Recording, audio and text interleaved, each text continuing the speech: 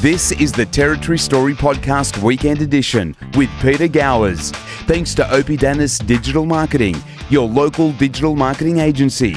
Weekends with Walshy starts now. Hello, welcome wherever you're listening. Welcome to you, and thank you for listening to the Territory Story Podcast Weekend Edition, or Weekends with Walshy.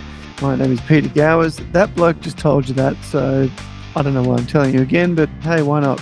Let's get the editor now from the NT Independent online newspaper on to discuss all that's happening in the world of news in the Northern Territory. It's the editor, Mr. Chris Walsh. Walshy, how are you, mate? Hey, I'm good, Pete. I was just thinking when you said that, how is it that I don't have some sort of introduction thing after all these years? You actually do. Yeah. I went to like trumpets and a drum.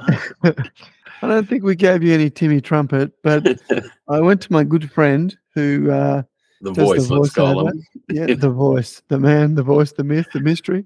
And I said, I need something different for the weekend edition. And so now he says, this is the Territory Story Podcast, thanks to blah, blah, blah, blah, blah, whoever, whatever. Think he then says, with Peter Gowers. And then he pauses, he says, Weekends with Walshy starts now. Yeah, no, I've heard that. That. I like that. But there's still, yeah, okay. You want something more? You want your full name? No, it's all right. I'll live with that. I'll take that. I think Heather Locklear was still special guest star for at least 5 or 6 years. Yeah, I've only got 3. Once you get to that point, we'll then talk to the voice about giving you your own little intro bit.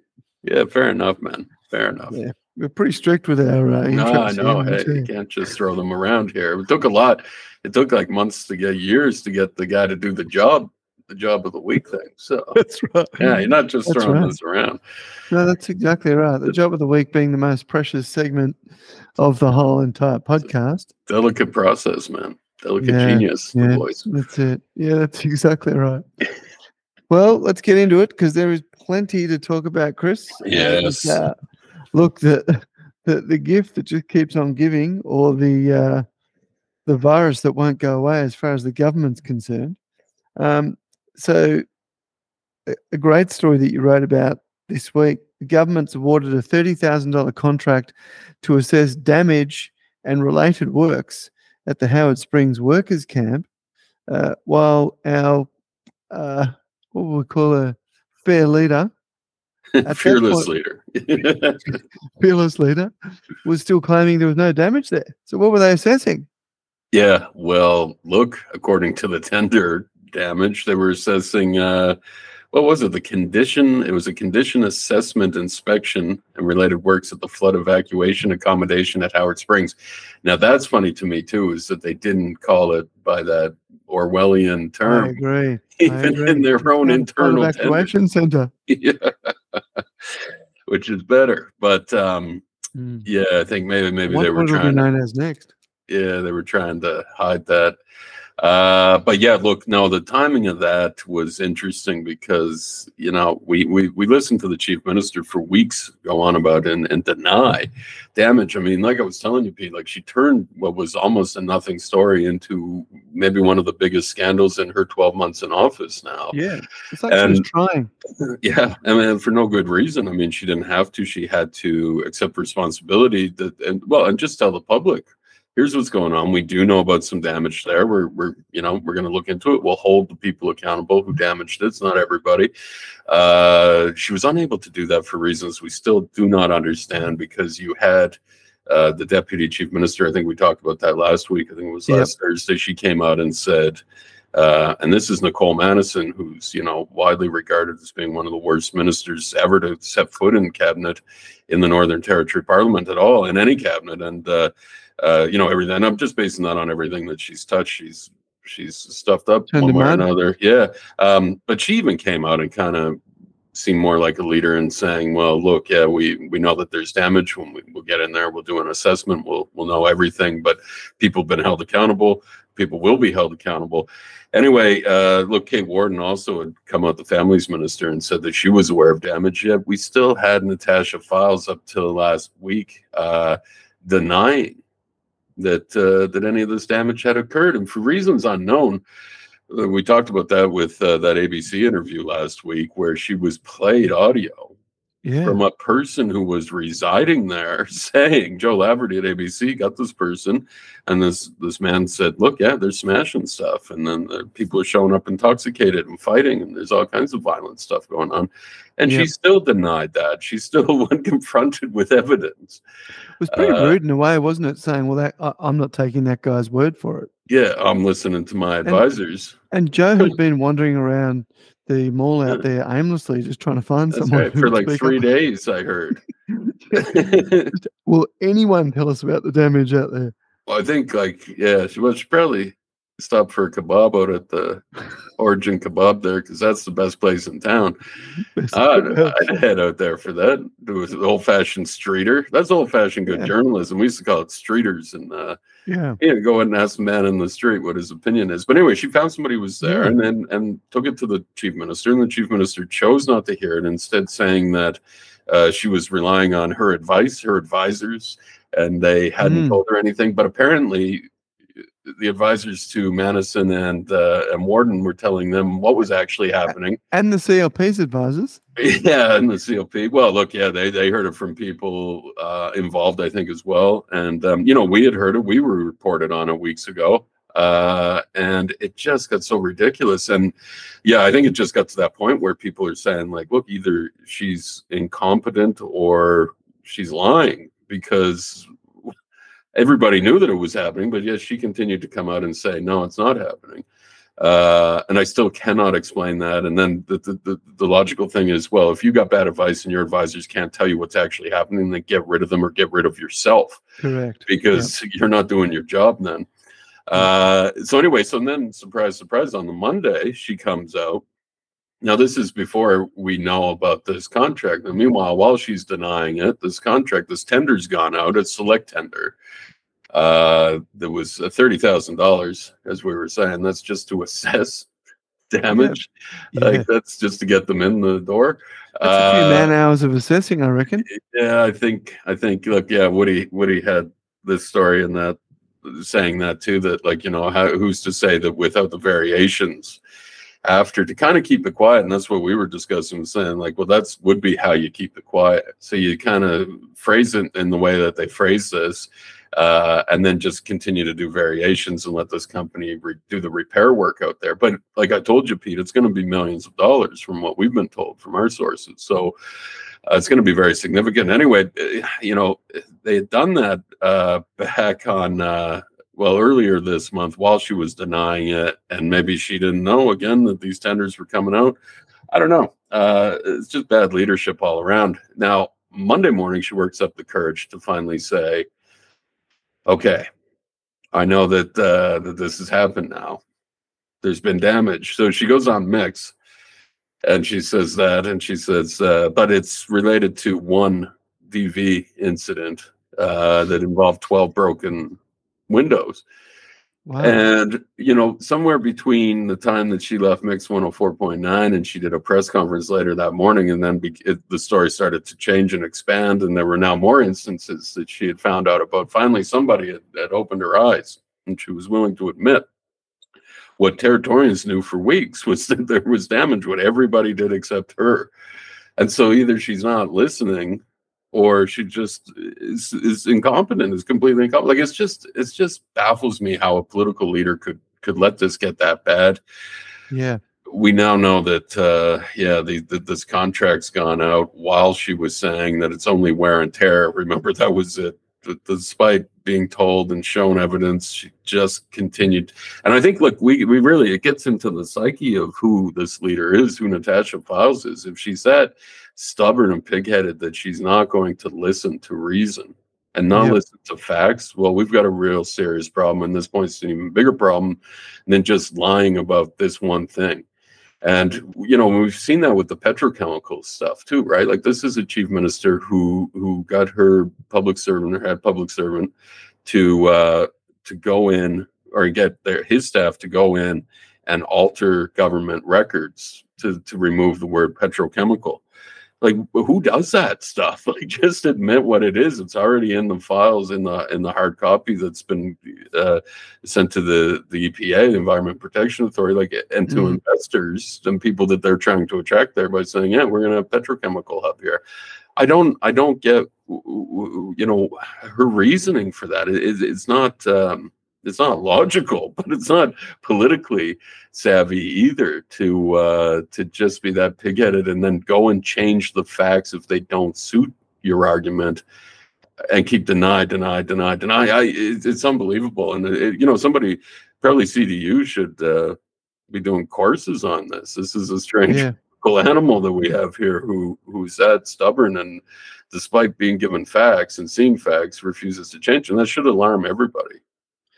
I think there's no doubt that she's not political. You only had to hear that interview on ABC to realize that there's really not a political bone in her body.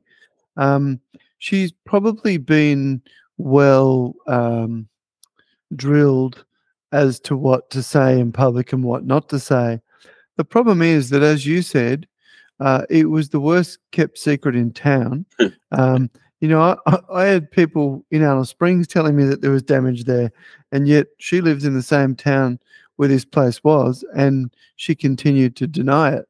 As you said, there's no plausible explanation as to why she would deny it, because she didn't do the damage, so we don't blame her. And coming out with this cock and bull crap about, oh, well, they've been through, significant upheaval, so they're going to smash things up. No, they're not.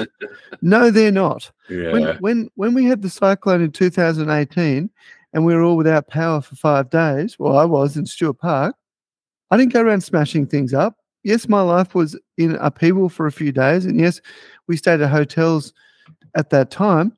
We didn't smash up the rooms because we'd had that upheaval in our lives. People don't do that.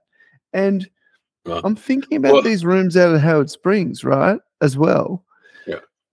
They're essentially workers' accommodation. So I'm presuming they're not that big. So if someone smashed 12 windows, it's not even just their accommodation. It's the whole row. It's just chaos. No, it is. And now, and Pete, getting back to your point there, I think what you said there is right on. That and I think you saw the story this week too, was that she attempted at one point, it seemed like, say that that this violent crime, this surge in violent crime is somehow COVID related. Yes. Remember, she said, like, yes, worldwide. Yes. People's behaviors have significantly changed because of COVID. Yeah. Well, yeah, since COVID. And I've listened to that part, and I don't know.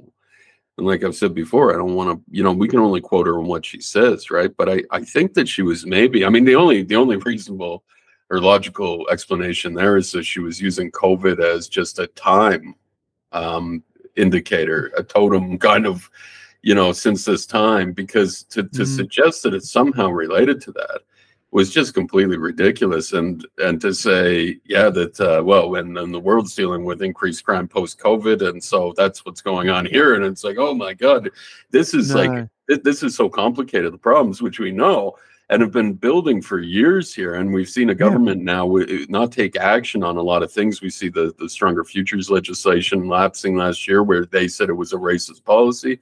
And just hands off, and then all the problems happened. A lot of problems happened after that, and they still don't take responsibility for anything, and they just want to push their ideals here. And that was it. It was almost like she thought she was the savior of these flood victims who were in there. And of course, nobody was suggesting that all of them were smashing it up. Of course, they wouldn't do that. But there was a contingent that was doing it. But she seemed to think that she needed to protect the Aboriginals there and say, well, no. And you look, and then she went into their backstory about, these are displaced people. And, and Joe Laverty called her and said, look, I didn't ask you for their backstory. We want to know if there's damage, how much damage, and who's going to be held responsible. It's just kind of flawed thinking here. It's like a mix of very dangerous political ideology. Ideology is the problem, and this is now happening globally, right? Yeah, but mixed with because they don't even believe it to the extent that they would do something. All of the labor ideology gets thrown out the window when it comes to their personal. situation. If they can Yeah. protect themselves, then they don't care about that. But if they can make a big show about it, well, then they're going to do that. And you look at that. Look, Victoria, you got down there in Victoria, they're talking about raising the age of criminal responsibility, right? And they're going at it so cautiously, and they're talking about doing it now. We just went ahead and did it because Chancey Bacon and Natasha Files told everybody, well, this is going to look like we're progressive, we're good labor people, and that's what we're going to do in a jurisdiction where we got 10-year-olds, committing horrendous crimes in the community. And they're doing this because it fulfilled their ideology in that particular instance, but practically they should not have done that here. It's just, It was progressive to a point, though, Chris, because the crime really has progressed since they did that. It's so frustrating trying to, and Woody and I talking about it during the week, and he gets especially perplexed over Files' just seeming continuance or want to lie. Like, she seems to want to lie, and he's like, I just don't understand. Just tell the truth here. Show some integrity. And we got into that issue of asking questions about whether or not a politician's integrity, credibility is irrevocably changed and lost when they're seen by the public to just as easily lie as tell them the truth. And that's where I think Files has really hurt her own reputation again. And I stress this needlessly on this. She could have just told the truth. I just politics in the NT, Pete. I don't know. It just gets crazier and crazier. I wondered with that COVID stuff, and the problem is that sometimes I think with the chief minister, like she like her predecessor, she has a really difficult time with the English language and articulating herself in a way where you go, oh, okay, I see where she's going with that. Yeah. But I just wondered with her saying, well, people have changed since COVID. See, if you're talking about Darwin and the greater Darwin area, to say that anybody has got residual stress or as a result of COVID is a little bit disingenuous, particularly when you look at other states. And you mentioned Victoria as a classic example. If you look at what the people in Melbourne went through, and there's no doubt there are people there who are still suffering from some sort of post-traumatic stress, you can't really say the same of the Northern Territory, except the communities were locked. And so maybe that's their version of this. Yeah. But if she's drawing the link to say, well, these people who have suffered from these flood situations are the same people who were locked in their communities, and now they're in, a place that's not familiar with them, and they're smashing the place up. You've got to draw that bow and show some evidence. Yeah. Well, I think she needed to clarify that. And unfortunately, Katie didn't ask the best questions, the follow-up questions on that. It kind of got derailed then when she should have focused on exactly what she meant by that. Because, of course, the chief minister wasn't saying that crime's okay. But it did seem like she was saying that this is the reason that it's happening. But even that is kind of, anyway, it needed to be explained further, because how can you do that when the NT didn't really experience COVID the way others did? No. And, until we all got it, when they finally opened the border and everybody, and that was just, okay, everybody's getting it now, and we all got it.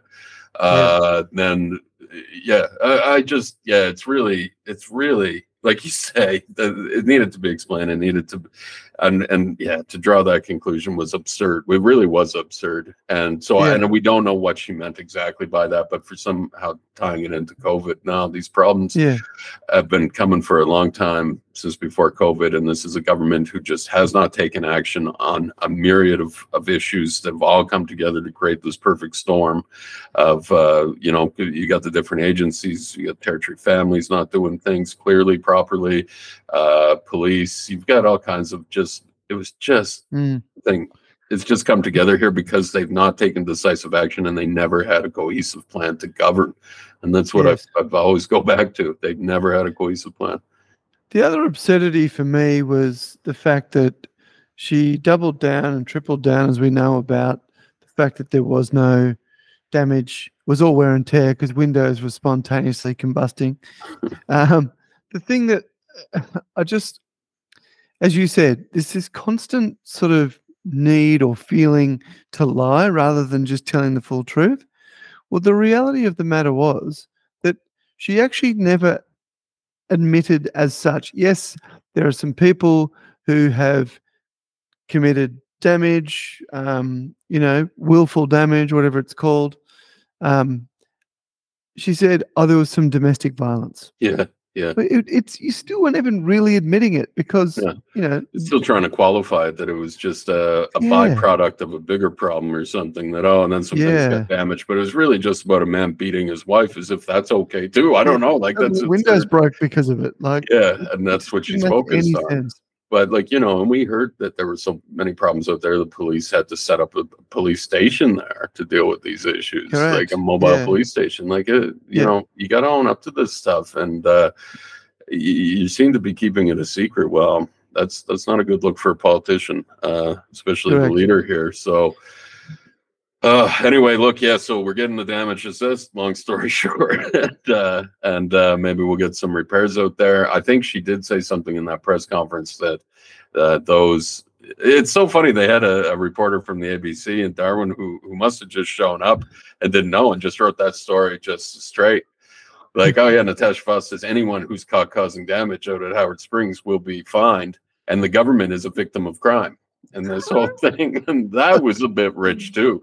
That was taking the mickey. That was yeah, but this kid, I realized, it was his first day or something. He didn't know. He's just writing it straight. I don't know any background about the fact she's been lying about it for 6 goddamn weeks. Yeah. She's finally admitted it. Yeah. And even then, by the way, we're a victim of crime. She's the victim in this whole thing. It's just unbelievable. So hopefully she's as good as her word, and those people who did damage that facility are held accountable for it. But I'm telling you, it's millions of dollars of damage. Yeah, I was going to say. So, are they accountable for their damage or just some measly fine? If they're accountable for their damage, they're going to get their pay docked for the next 520 years to pay it back? Yeah, Pete, look, there's some bigger issues at play there, and this government is just completely out of its depth in handling that and handling the remote communities and handling. Look, we've seen that today. Things have gotten out of hand there again, where the TRG, where they're evacuating non-Indigenous workers and TRGs on standby. Look, this is all part of the bigger issues at play here in the territory that's leading to all of this crime stuff, and the government just does not have its hand on this at all. It's complete lawlessness, and in these communities, it's just disturbing to see some of the stuff that's happening, and there's just no leadership. It's just a complete dearth of leadership that's unable to tackle these community issues, these social issues, and it all plays together. And now we're seeing crime just spill into the streets of Darwin, Alice Springs, Catherine, Tennant Creek. Anyway, I don't know how we solve this stuff still. Saying we got to take the politics out of it and just get solutions, because it's a unique place, the NT, and we need unique solutions. And I'm not trying to use that as just some line, but really people have to sit around and think, how do we do this? How do we fix it? And until we start having that conversation and that holistic approach to it, we're not gonna be able to solve it, and things are gonna get much worse. Yeah, I agree. I think we've talked about this for a while, but the tipping point, I think, has already occurred. We've gone past that, and I really do have grave concerns. And I've had a few conversations with people this week. And look, one thing I will say, and I'm by absolutely no means am I encouraging vigilante behavior or anything like that. But one conversation I had this week was quite disturbing, because the person was telling me that there's a number of people that they know who are pretty much over the edge and are prepared to do whatever it takes to defend their property and their family. And then coupled with that, some of them have got some mental health issues as well, like recently separated type stuff. And so feel like they've got nothing to lose. So if the government don't sort it out, which I have no faith they will, I just think that we might see some stuff we don't want to be talking about coming up in future weeks and months. I know. Yeah, you're absolutely right, Pete. That's my biggest fear, is that we are like like we said, it is like the backdrop of a bad superhero movie where like lawlessness and everything's out of control, corrupt government and in the streets, and who knows what's going to happen next. Like you start to get that feeling that we just don't know who's in control and what's going to happen next. So when you hear these stories or when you see people talking, and this has been happening a fair bit on social media, you see people talking about, and I won't mention names because I don't think that's right and I can't verify any of this, but people saying, oh, such and such gang have just left here now. They'll be in Darwin by this date or day, and this is where they're stopping along the way. And virtually piece by piece, you hear, oh, there was a ram raid here, there was a this there. Why is it that we know this stuff before the people who can prevent it do? Yeah, exactly. Yeah, look, these are questions that need to be asked and answered. I don't know. Look, man, I guess another time we'll get into how stupid the gang names are. Like to name yourself your gang after Bon Jovi. Come on. I mean, no one likes Bon Jovi any more than me, but like in fairness, they're well into their 60s now and more in the retirement phase than the. But then we got little thugs running around here. Like I don't know if they're blaring Always or Living on a Prayer while they're breaking into facilities. I don't know. That stuff baffles me. I don't know that, but anyway, it's sad. All right. Well, look, let's move to the next story because I think in some ways it actually has some bearing on a lot of the things that we're talking about at the moment. And that is that the current police commissioner, who I saw somewhere today is now being referred to as the outgoing police commissioner. That's right. That's what we said. Yeah. Oh, that was you guys. Yeah. Okay. Gotcha. Is now delayed filing evidence against the chief minister and the police minister in their legal case. So there's obviously more to that than meets the eye. Yeah, exactly, Pete. It's not just a coincidence or some boring little legal thing. This is he's been granted apparently a kind of extension to file his evidence. He was supposed to do it this past Monday by 4. Judge John Reeves extended the deadline until May 1. Now, of course, May 1 is going to be a public holiday. So I'm just going to, Union Day. Caveat this, that by the time people hear this might all be done on Friday because he's got to file by Monday. Now, look, here's the thing, and you get into this. Okay, so why isn't he filing his evidence against files? Well, it's because he's got evidence to file against files. And if they're still working on a negotiation, let's say, the cash and the many suitcases filled with cash, by the way. This prizes? Yeah, fabulous.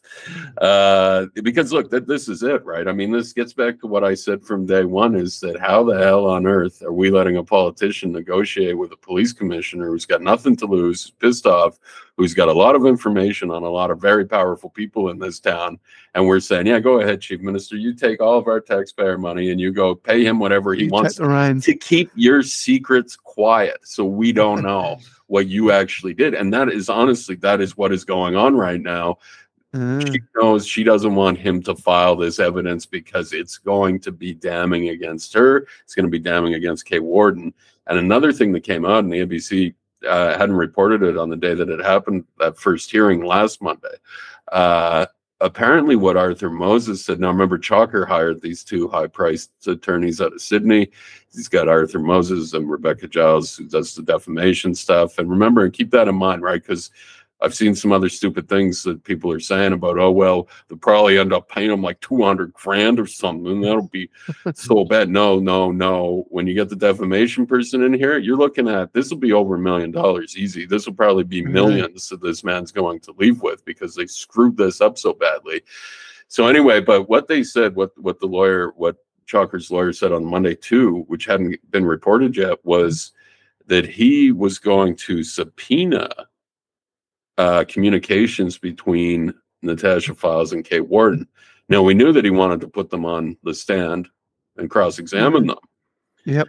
But he's saying we want to subpoena this this communication between the two of them relating to Chalker and what they were saying about Chalker.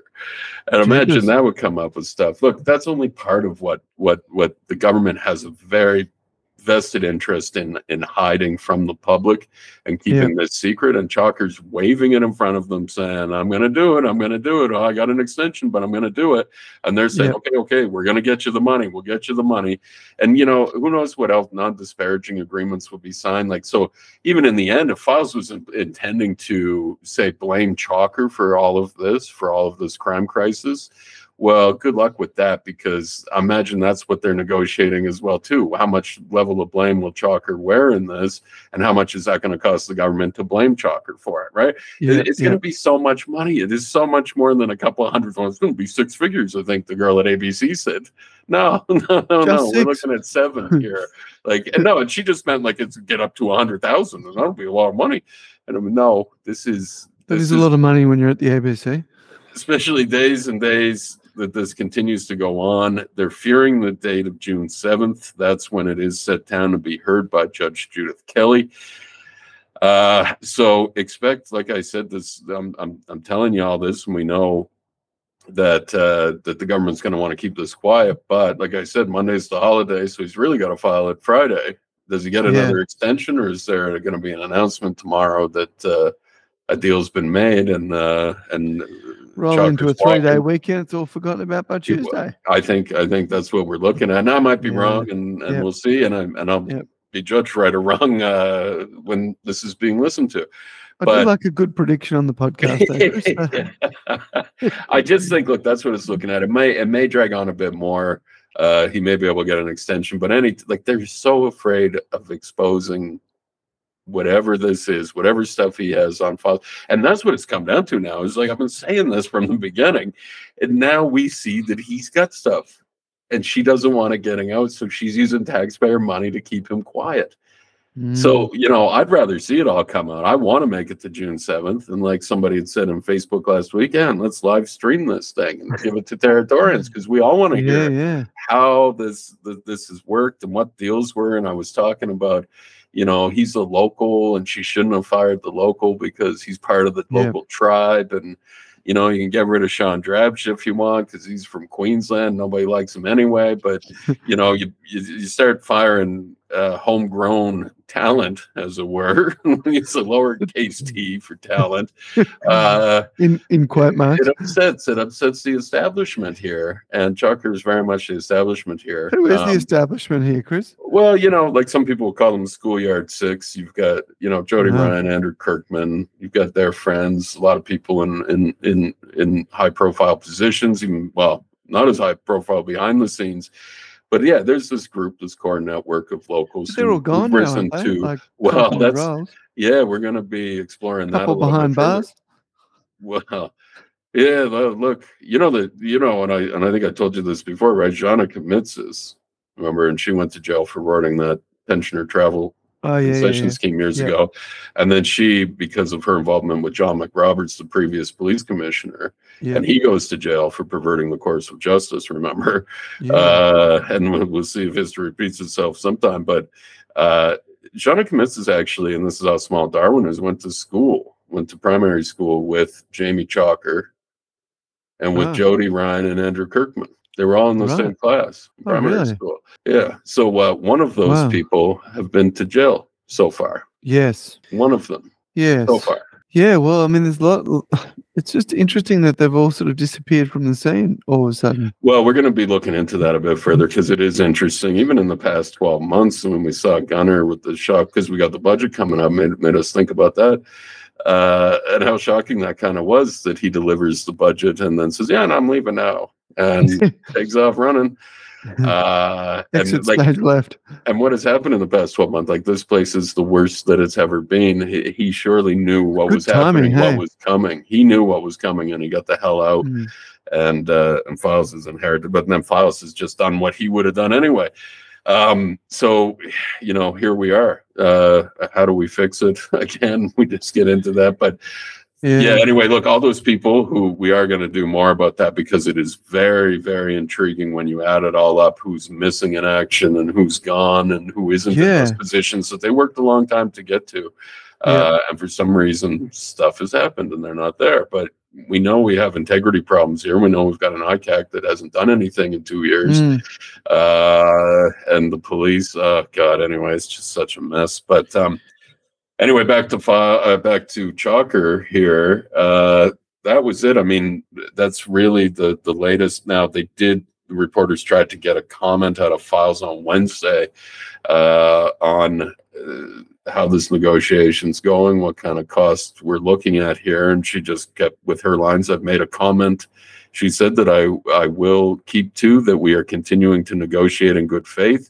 So the response that I've said is that I'm very respectful with taxpayer dollars, and absolutely, it'll be through that prism. But that's there's a lot to suggest that's not right. Yeah. Well, this is what I'm saying. Personally, or that government, but I mean, well, look. Legally, there's nothing wrong with a chief minister, though usually be a minister, kind of doing this stuff with a senior executive. Yeah. But it's when you get into these issues of only in the territory, as we like to say to my legal friends interstate when I send them an email and say, here's another one for the only in the territory file. Yeah. And it's yes, okay, in Victoria, you could probably do this and things would be fine, but this is the Northern Territory. Yeah. And it seems to me that this is a very big conflict of interest, that the chief minister would be involved with taxpayer money negotiating, and then even talking about it, but saying, oh, I'm going to be careful with taxpayer money. I'll do it in good faith. Well, I bloody hope you're better. I mean, I don't know. If it was, we wouldn't be here. If this had been done with good faith from both sides, we wouldn't be in this mess right now. I must admit, I read the paper today, Chris, and thought to myself, how much is the NT government going to be paying out for people leaving their senior public service roles? Given another former, on hold, I don't know what the status is now, public servant is also now, I don't know what the word you use is, but seeking compensation, I think the word is. Seeking redress. Yeah. Well, and the NT News was reporting Colleen Gwynn now looking at getting the government back for humiliating her. Yeah. And then all this, and I want this much money, that much money. And the NT News, Cunningham forgot to point out that she was on paid leave this whole time. Yeah. For 3 years. It's a lot of money that the children's commissioner is making. Anyway, we'll see where that goes. I think a lot of that was for show.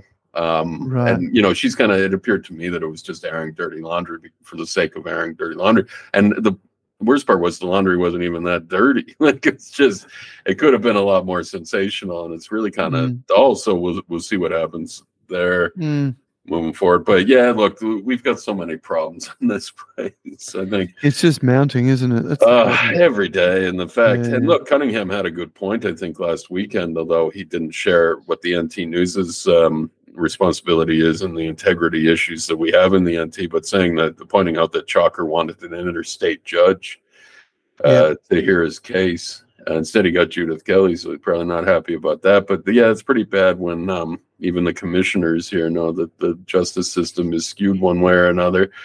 But again, it's all part of a bigger issue here. It's part of a much bigger issue that we have in the Northern Territory, where we had newspapers arguing to conceal and suppress corruption reports into public money.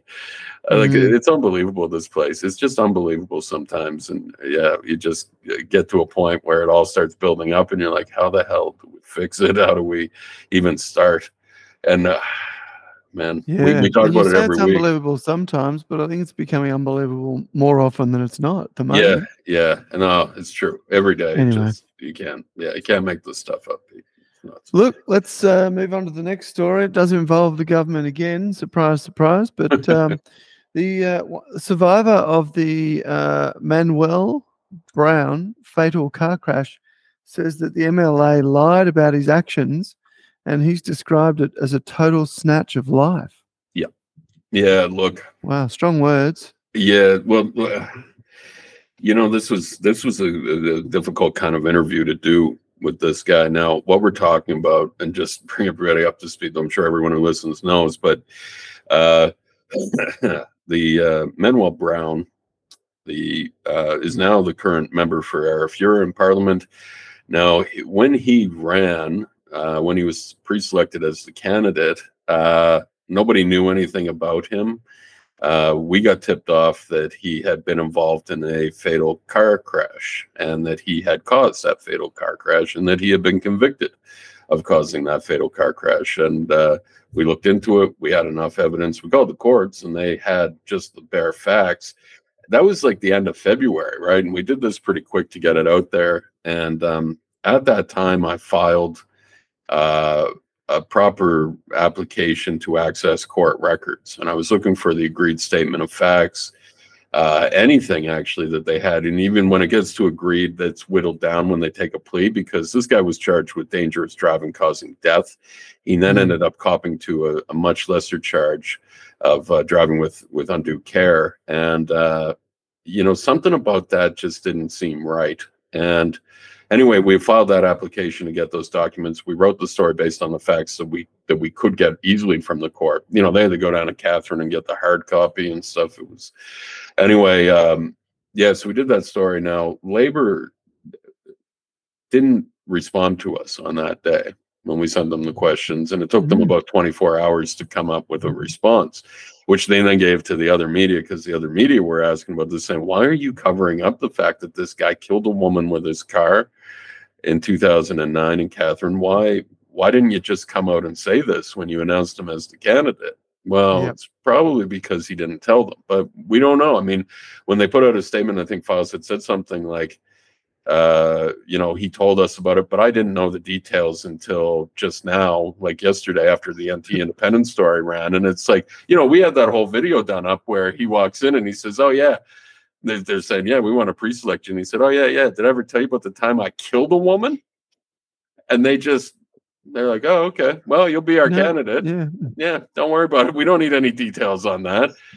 Anyway, this is what was just unbelievable to me. So we go and find some details. Now, meanwhile, he puts out a statement and he thinks this clears him. And he says, it's the demons. I can't let the demons from that day haunt me any further. And I've got to do great stuff for my people, he says. And I'm a great man. Whatever he said, something like that.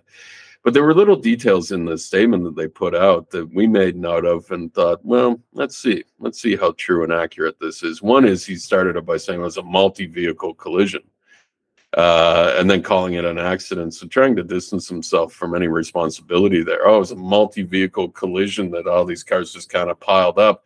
No, he piled them up. He came flying through a stop sign, T-boned this car. He's driving a big Nissan Patrol, T-bones a white Toyota Camry, spins it around so hard that it hits another car and causes whiplash in the driver of that car, somebody who stopped at a stop sign. Anyway, this is what we start to find out. So we got the facts, and I talked about that the other day. The Crown facts show that, and that was the other thing that he said. Sorry, in his statement, he said, I also rendered first aid. I immediately stopped. He said he hit the car so hard he probably cracked the engine of his vehicle. He said, I immediately stopped and I rendered first aid, and I called emergency services. Well, I mean, I don't know about who called who, but here's one thing that we can say for sure. He did not perform or render first aid on the victim. And that's what he said. I rendered first aid on the victim, and unfortunately, she later died in hospital. She did later die in hospital.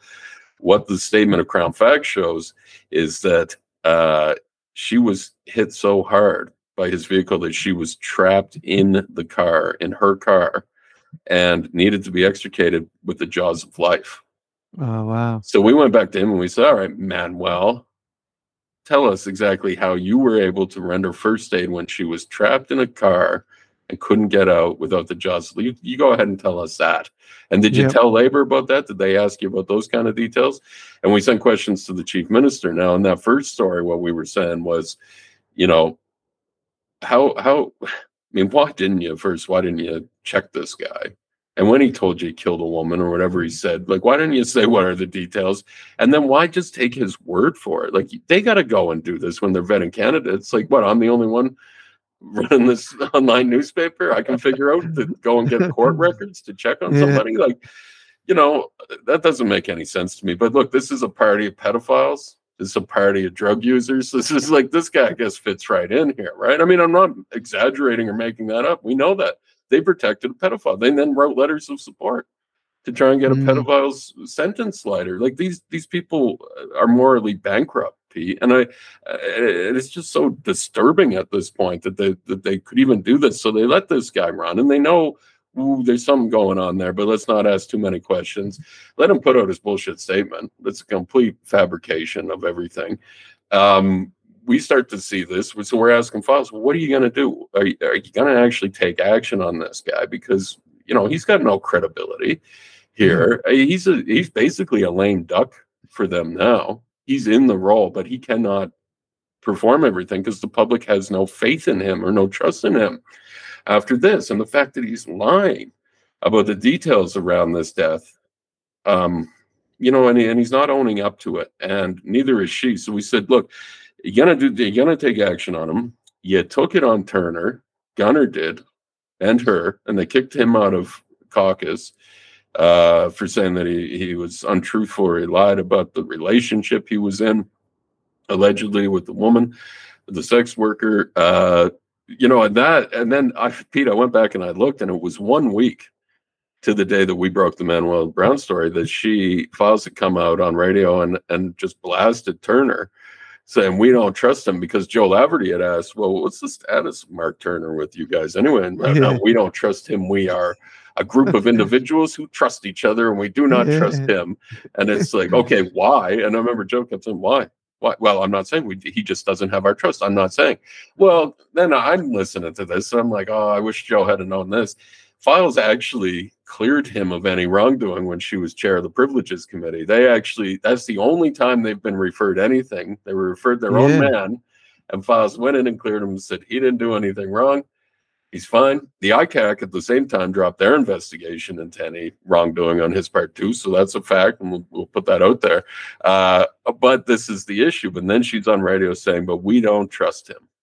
Yeah. Now, how are you saying that about Turner, but you're not saying that about Manuel Brown, who's known to have lied now about the details around this incident, this death?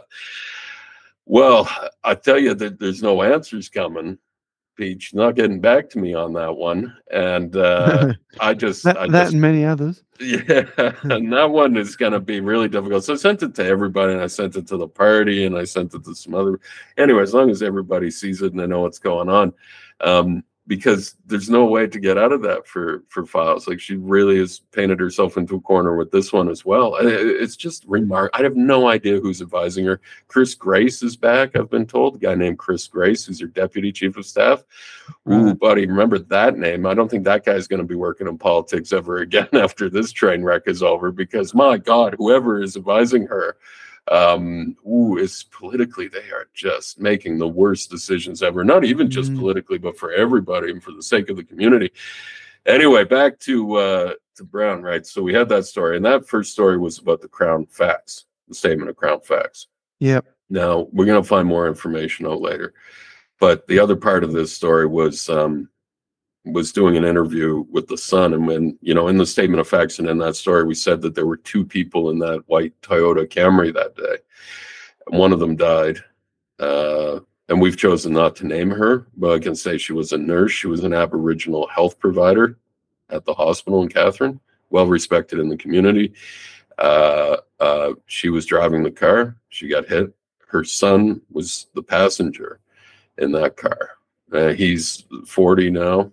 And, when we were told about this story, we moved as quickly as we could to get the facts out there for everybody. And then we tried to make contact. The source who told us that also gave us some numbers of some other people who knew about this. And, that was a long process, but we finally got through to the Sun. And I'd say that we've spoken to him a lot now, and it was just a decision on whether or not editorially we can do that. And, he didn't want his mother named, and I have to respect that. So I said, okay. And then, he's made some comments here too that I guess would upset probably Files. And so I thought, yeah, but I know who he is. And for this time, we're not naming him right now. That might change later, because there's still going to be a lot more to come out of this. But but anyway, look, when I finally got a hold of him, and it took a while, and I'm a journalist. I've experienced kind of calling people in those kind of sensitive situations, but trying to explain to him, who I am and what I was doing. And I told him about the story, and he said, "Oh, I know. I've seen this guy's face all over the media. I know he's running an Arafura." And he said, "I'll never forget that face, and it's upsetting me." I said, "Look, you take, we don't want to upset you. If you need some time," I said, "I don't want to pressure you into anything." He said, "I do need some time. In fact," he said, "my whole world changed that day." And I said, "Look, I understand." Yeah, absolutely would have. Yeah, I said, "Look, you take time, and if you want to talk to me, you give me a call, because I do want to know more about the facts here of what happened." And I told him I'd filed the application with the courts, and I said, "But I just got a bad feeling this guy's not telling the truth." And he said, "Yeah." He said, "Look, I'll get back in touch with you." So it was weeks went by. He finally did call.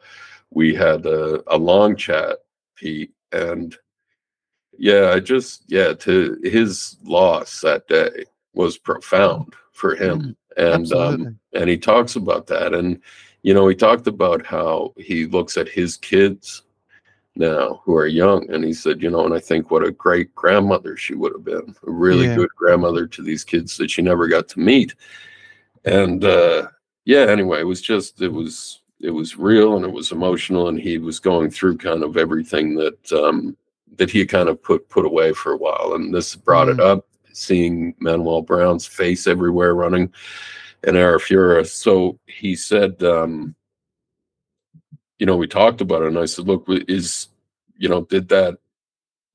did he render first aid? So take me through everything here." And he said, he T-boned us, smashed into Mom's side of the car.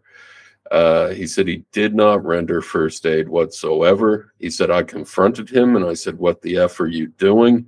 His response," this is the son saying, his response, Manuel Brown's response, which I will always remember to this day, was, "I'm not from here. I came from a funeral." He said he was trying to use that to explain his erratic driving, said that he appeared disoriented, didn't know if he was drinking. I think it was something in a chat. I said, "Well, what was he drinking?" He said, "Well, I don't know, but what do you do at a funeral?" What year was it, Chris? 2009. So June 2009. It staggered me in your story that it said that it wasn't compulsory at that stage to drugs weren't. So yeah, if actually he was wrong, it was a quote from him, and we'll address that in the story. Okay. But apparently at some point before that, it did become mandatory in the NT, but I don't think that long before that. To do the breathalyzer, but we cannot find any record of that. Now, of course, we've asked Manuel Brown, and what we found in the statement of Crown Facts, no mention of a breathalyzer. And the son said he wasn't at the hospital after. He doesn't remember him getting a breathalyzer either. It appears that he didn't. Now, the other thing that I made a slight error in that first story, and I've gone in and corrected it and made a note of it. I had said in the first story that it appeared Manuel Brown was allowed to provide an official statement or formal statement to police in the form of an interview 3 days after. Yeah. I realized that I got the days wrong there. It was actually a week after. It was 10 days. Yeah. For some reason, he was allowed 10 days. So amazing, isn't it? Yeah. So look, I'll share a little bit more of what the son said, because it is worth hearing. Said, he wasn't sure if he was drinking, but said he seemed disoriented at the time. He said he wouldn't let him near his mother, of course. Yep. He just caused this crash. And he said, and she was trapped in the car, of course. And he said, "Would you let your mother get first aid from the guy who just hit her?" Yeah. And I thought, like, when he said that, wow, we know that Manuel Brown's lying just by that. Yeah. Because look, and I had a word with him, and I was telling him, and sometimes when you're in these personal conversations with people, you let things come out. And I was telling him about how I was in a similar situation when I was early 20s, and my mother and I were in a car. We were hit by a drunk driver from behind. Yep. And, luckily we survived. So I can't imagine how terrible that was for him. But, my mother still has issues from that. Yeah, and he was explaining that. And he said, "Yeah, but," he said, "would you let your mother get first aid from the guy who just hit her?" Yeah. I was like, no, because the confusion after an incident like that and the anger that you feel, and you just wouldn't let Yep. anybody like that near your mother. And so the arrogance of this man, Manuel Brown, to make that story up and to think that Territorians would believe it. And that was one of the questions. Did you think we weren't going to follow this up and check? Yeah, and given that it took the jaws of life to get her out of the car, it wasn't physically possible to render first aid anyway. It's completely disrespectul. It's completely I wondered disrespectful. at first whether he'd said that about somebody in the other car, but then when I think it was your story, we have the quote. His quote says that he helped her and then she later died. Well, only one person died at that scene. So. And there was only one woman at that scene. Now there were a couple people in the other car, not sure, but only one other person had whiplash, and that was a young male. Yeah. So look, he is his son. Back to the son here. He said, "Look, I haven't forgiven him. I always remembered his name and face. I was thinking I'd come across him again. I just didn't think I'd see him in the public eye running for office." He says, "I lost my mother, who was my rock. She was my sister's rock, the family's rock. Obviously, my auntie, who was her sister. My nephews and nieces miss her a lot. I think a lot of her when I look at my children. She would have been a good grandmother." And then he says, back into Brown's calling it an accident, implying it was a multi-vehicle collision, didn't want to get into the fact that he actually, has to own this. As we said, Brown was not tested for alcohol or drugs. We find no record of that, and inexplicably allowed to provide a formal statement in a police interview 10 days later in his hometown of Bachelor. He also, the son had said, look, they finally put a roundabout at that intersection. It was about 6 months after, but it was too little too late for him, and he's angry about that. Now, we've mentioned Files here, and Files is in the background, and she knows or she doesn't know. She claims she knew, but she didn't know the details, but just that he killed a woman one time, and she didn't think of following that up. The son, I had to ask about that because of what Files said, and then I thought what Files said was, anyway, so I told the son, Files, well, I think he had seen it, but Files had told reporters ahead of the by-election, so this is the day that the story broke, or the day after our story broke. She said that Manuel Brown was, quote, an excellent representative of our community. Yeah, I read that. Yeah. When asked about his conviction, she did not have the facts. As I'm telling you, they didn't go and check anything. They took whatever he said and said, no, he's a great guy. He's an excellent representative of our community. Sure, hope they didn't have the facts if she's saying things like that. Well, now she knows some more of the facts here, and she's got to stand up here and do something. So, she also claimed that. Now, what the son said was this, and then we keep going back to the fact that they never disclosed this publicly. They clearly, if they knew about it, they attempted to hide this from the public and hope that it would go away. The son says, Natasha Files vouched for his, quote, mistake, as she called it. The victim's son said, it was a total snatch of life. He shouldn't be in public office after what he did. There's no way the chief minister should be vouching for him for what he's done in the past when she has no idea of the facts. She's only going on hearsay. When I heard she vouched for him, I couldn't believe it. Our chief minister, who is supposed to be leading the NT, is vouching for this man who shouldn't be in office after what he did. Look, we've taken all of that to them, to Files, to the party, to Manuel Brown. No response, nothing. Yeah. I mean, we can only talk about the fact so many times that they simply don't respond to things, but they've decided that this is the approach that they're going to take in relation to the NT Independent. But as a result, they deprive the public of what they're really entitled to, and that is explanations for their behavior. Well, look, Pete, I think this is another example of just this integrity issue, and in fact, I think it becomes, the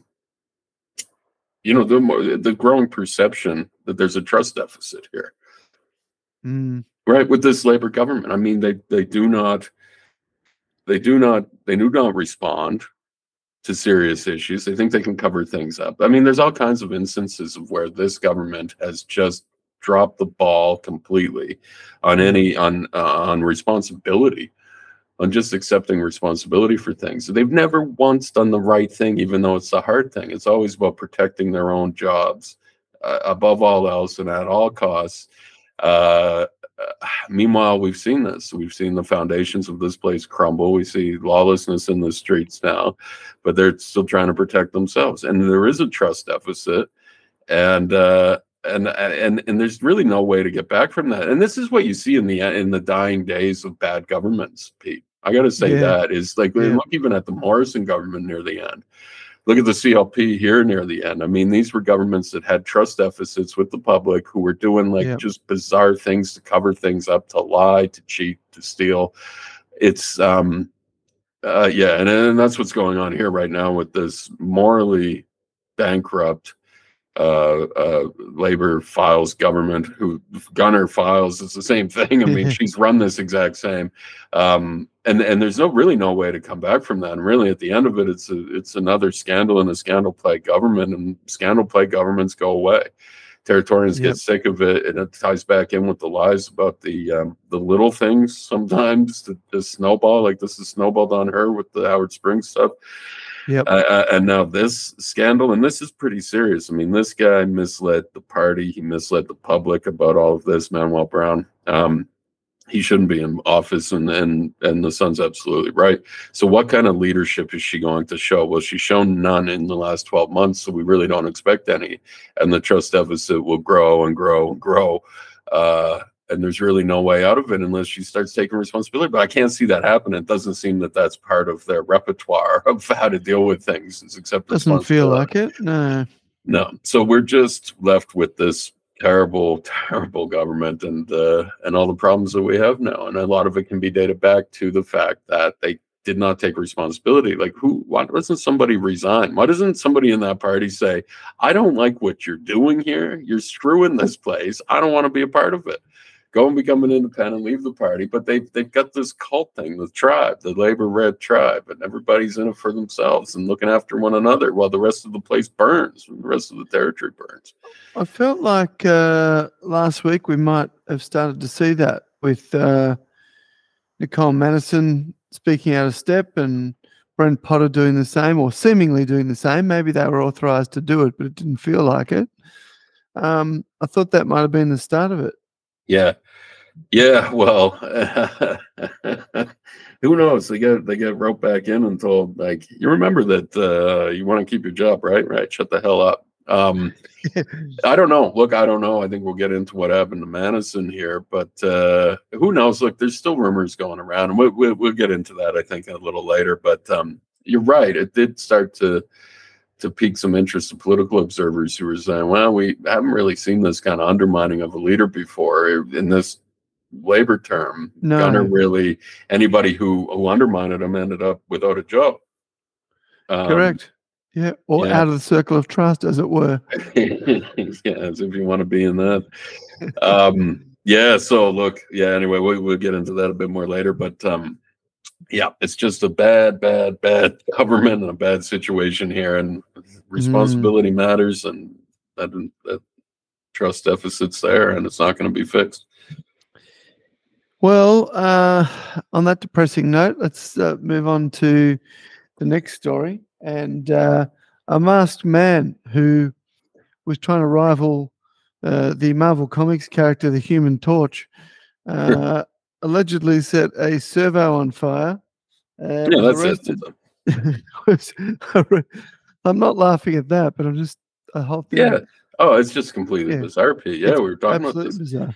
Because he was not arrested only after seeing the car, bushland, cars. I mean, it was like, I'm picturing this scene where everything he touches, like, immediately sets it on fire. And I'm also picturing this scene where he's in bushland somewhere around Humpty Doo.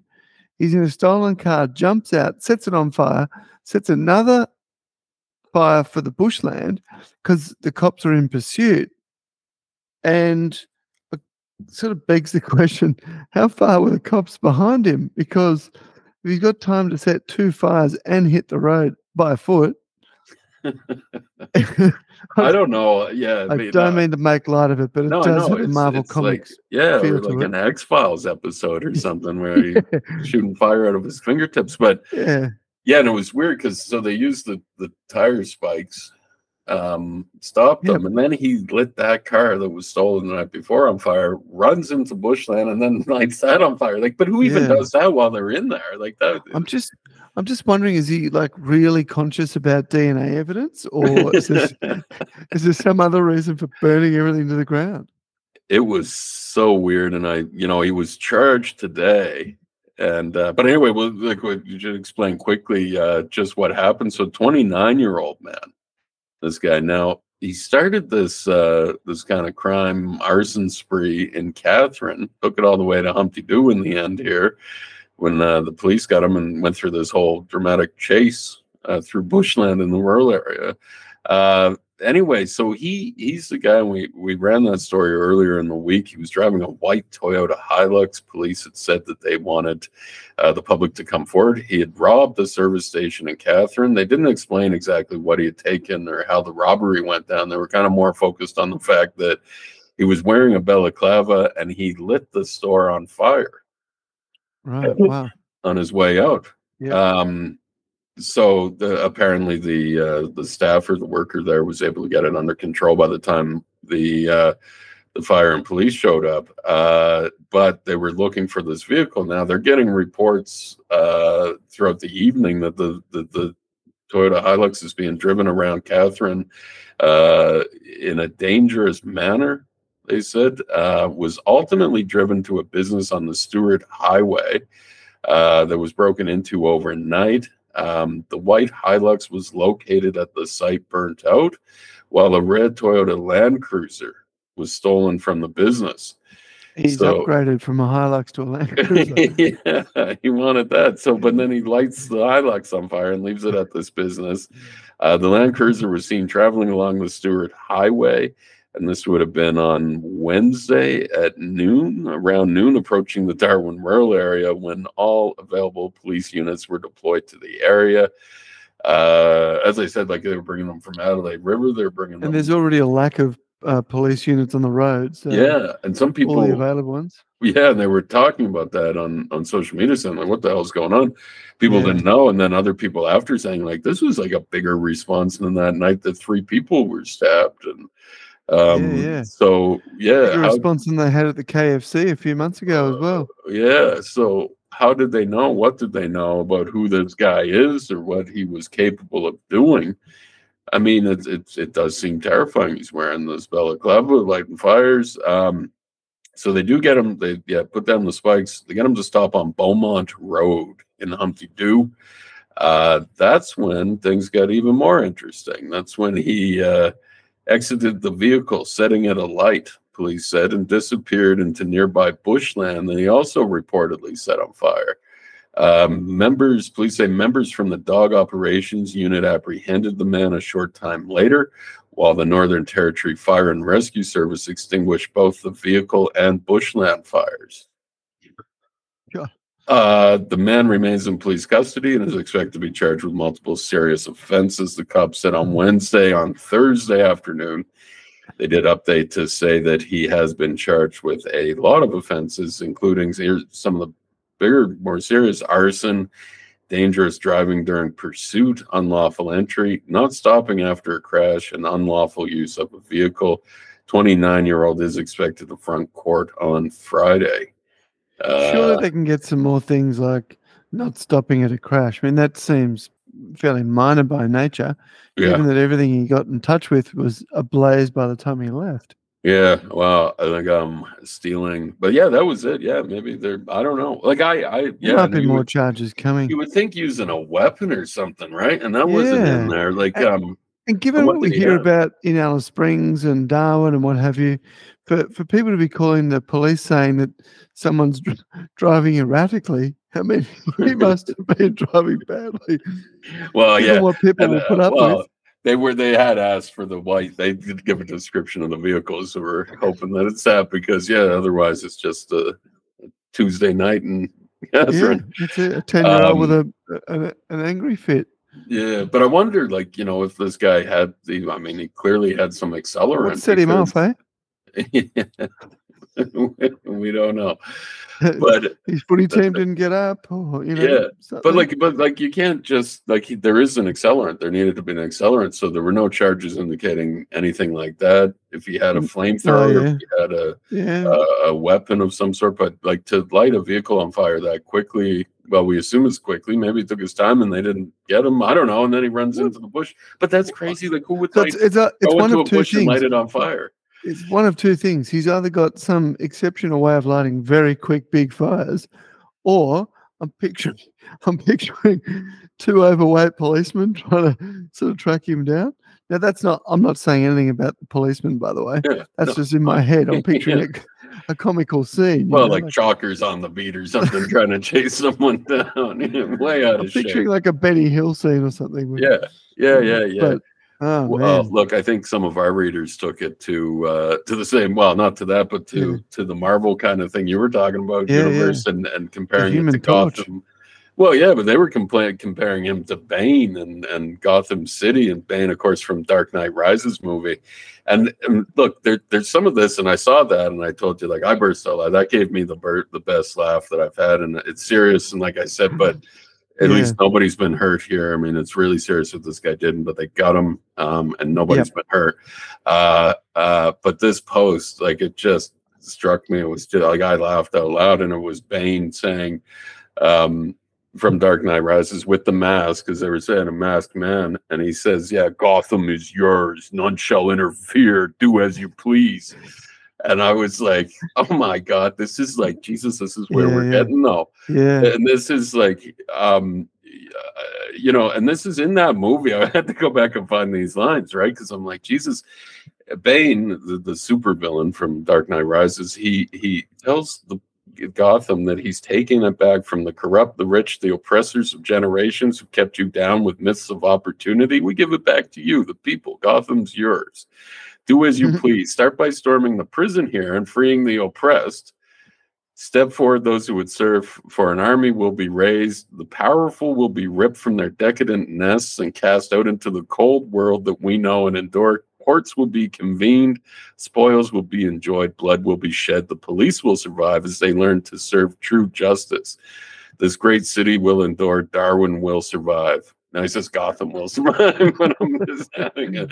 I mean, my God, like, we're starting to get into this. Like, Jesus, like, we made that reference about it being a frontier outback Gotham City, but we meant that with just the relationships of the political stuff that was going on. But my God, it really is this lawless place now where we know that the prisons are overstuffed with people over capacity. Like, they've got them in watch houses now.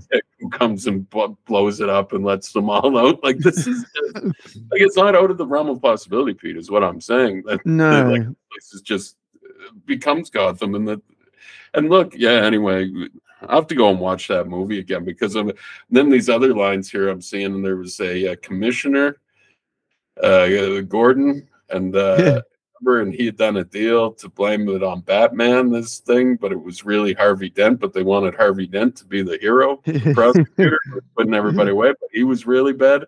And it's like, holy Jesus Christ, this is like Darwin now. Like, we got issues with DPP, we got issues with like all the commissioners.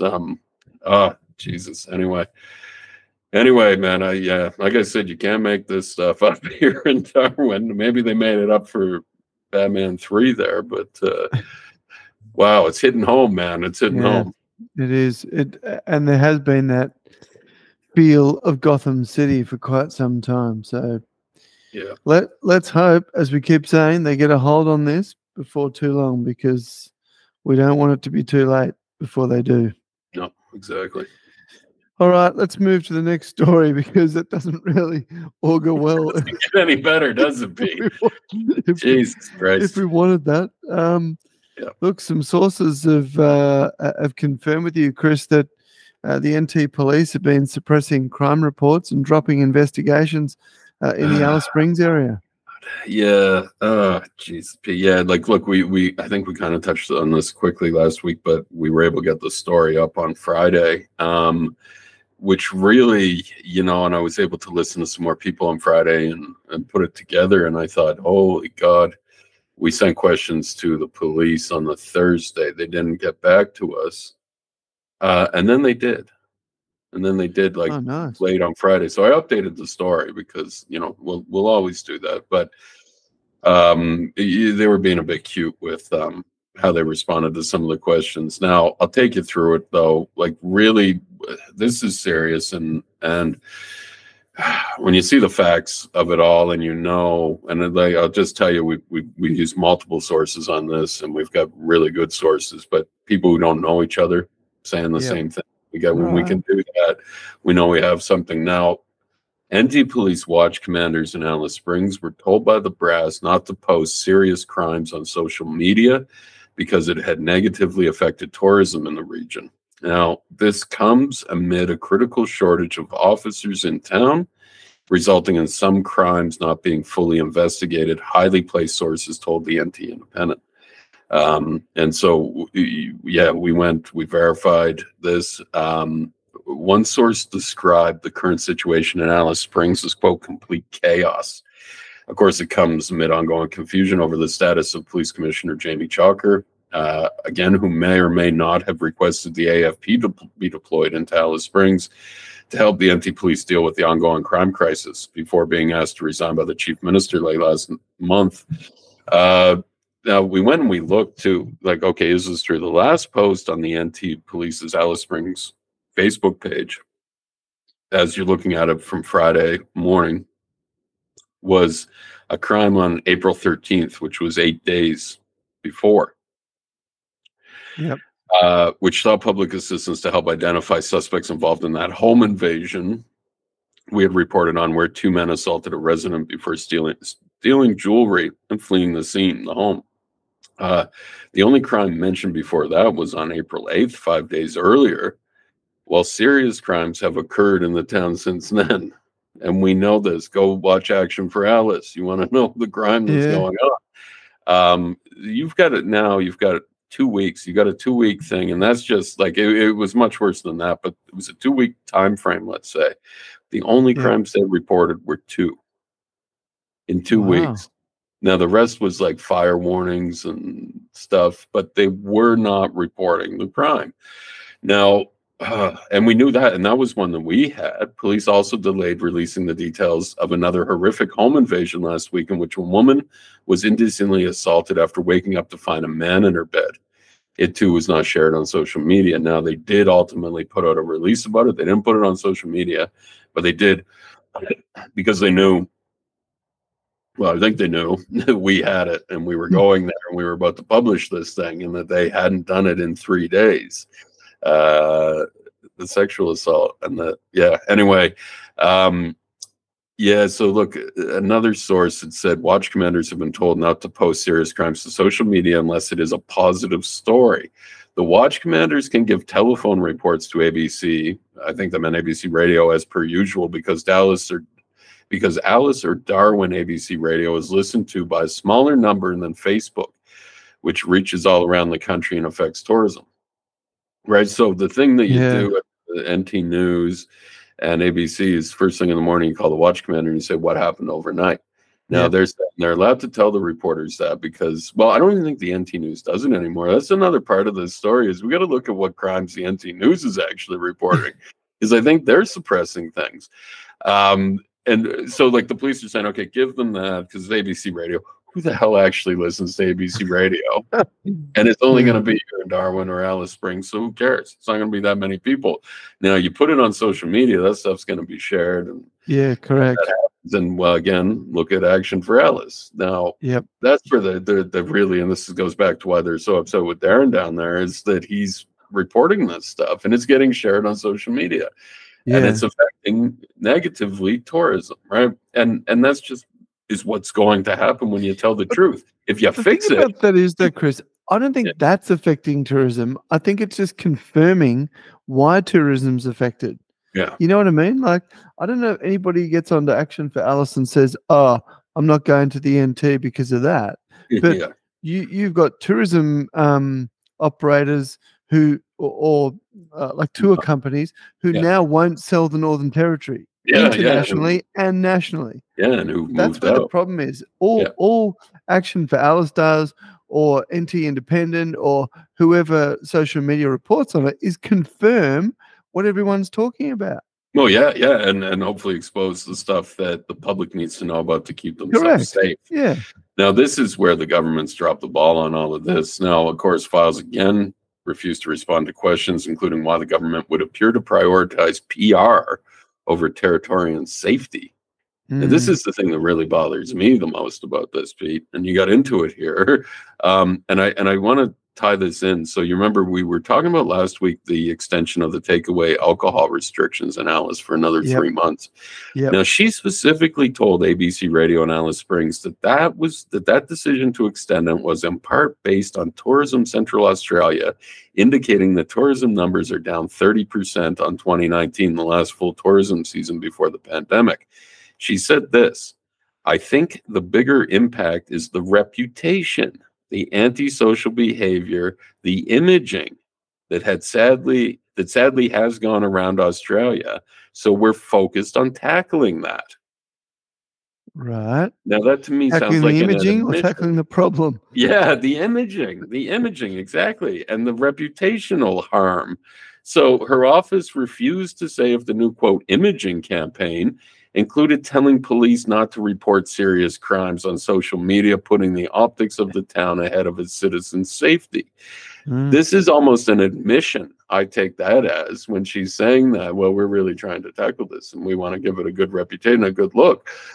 Well, if you're making a decision to extend alcohol bans based on the optics of it, why wouldn't you be telling the police don't report serious crimes on social media because of the optics of it? It's the same thing. It's almost clear to me that is what happened. Anyway, I put this in my file of things I cannot prove but know to be true.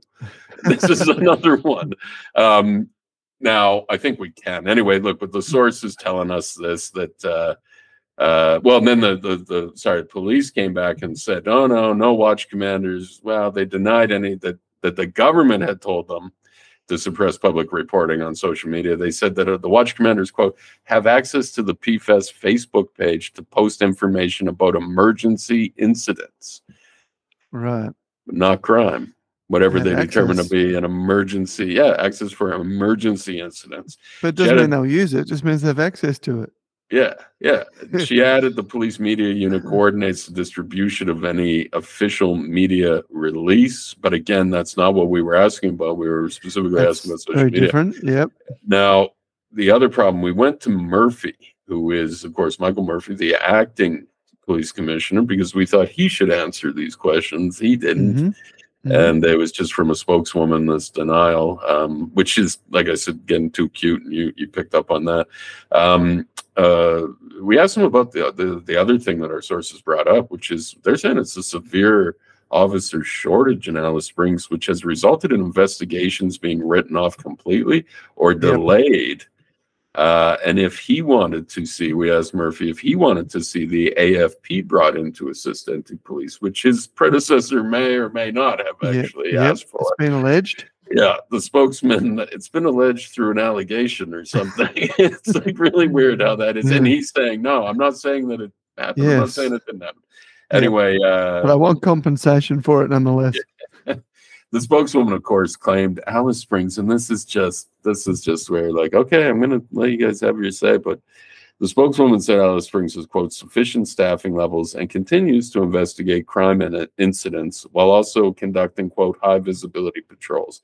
I'm telling you, with the sources we have down there, they don't have enough people, Pete. Well, if that's the case, and I'm purely speaking from anecdotal evidence here, but if that's the case, then why did somebody find somebody in their front yard who had been allegedly the victim of domestic violence? They were scared out of their mind and hiding from their perpetrator, if that's the word.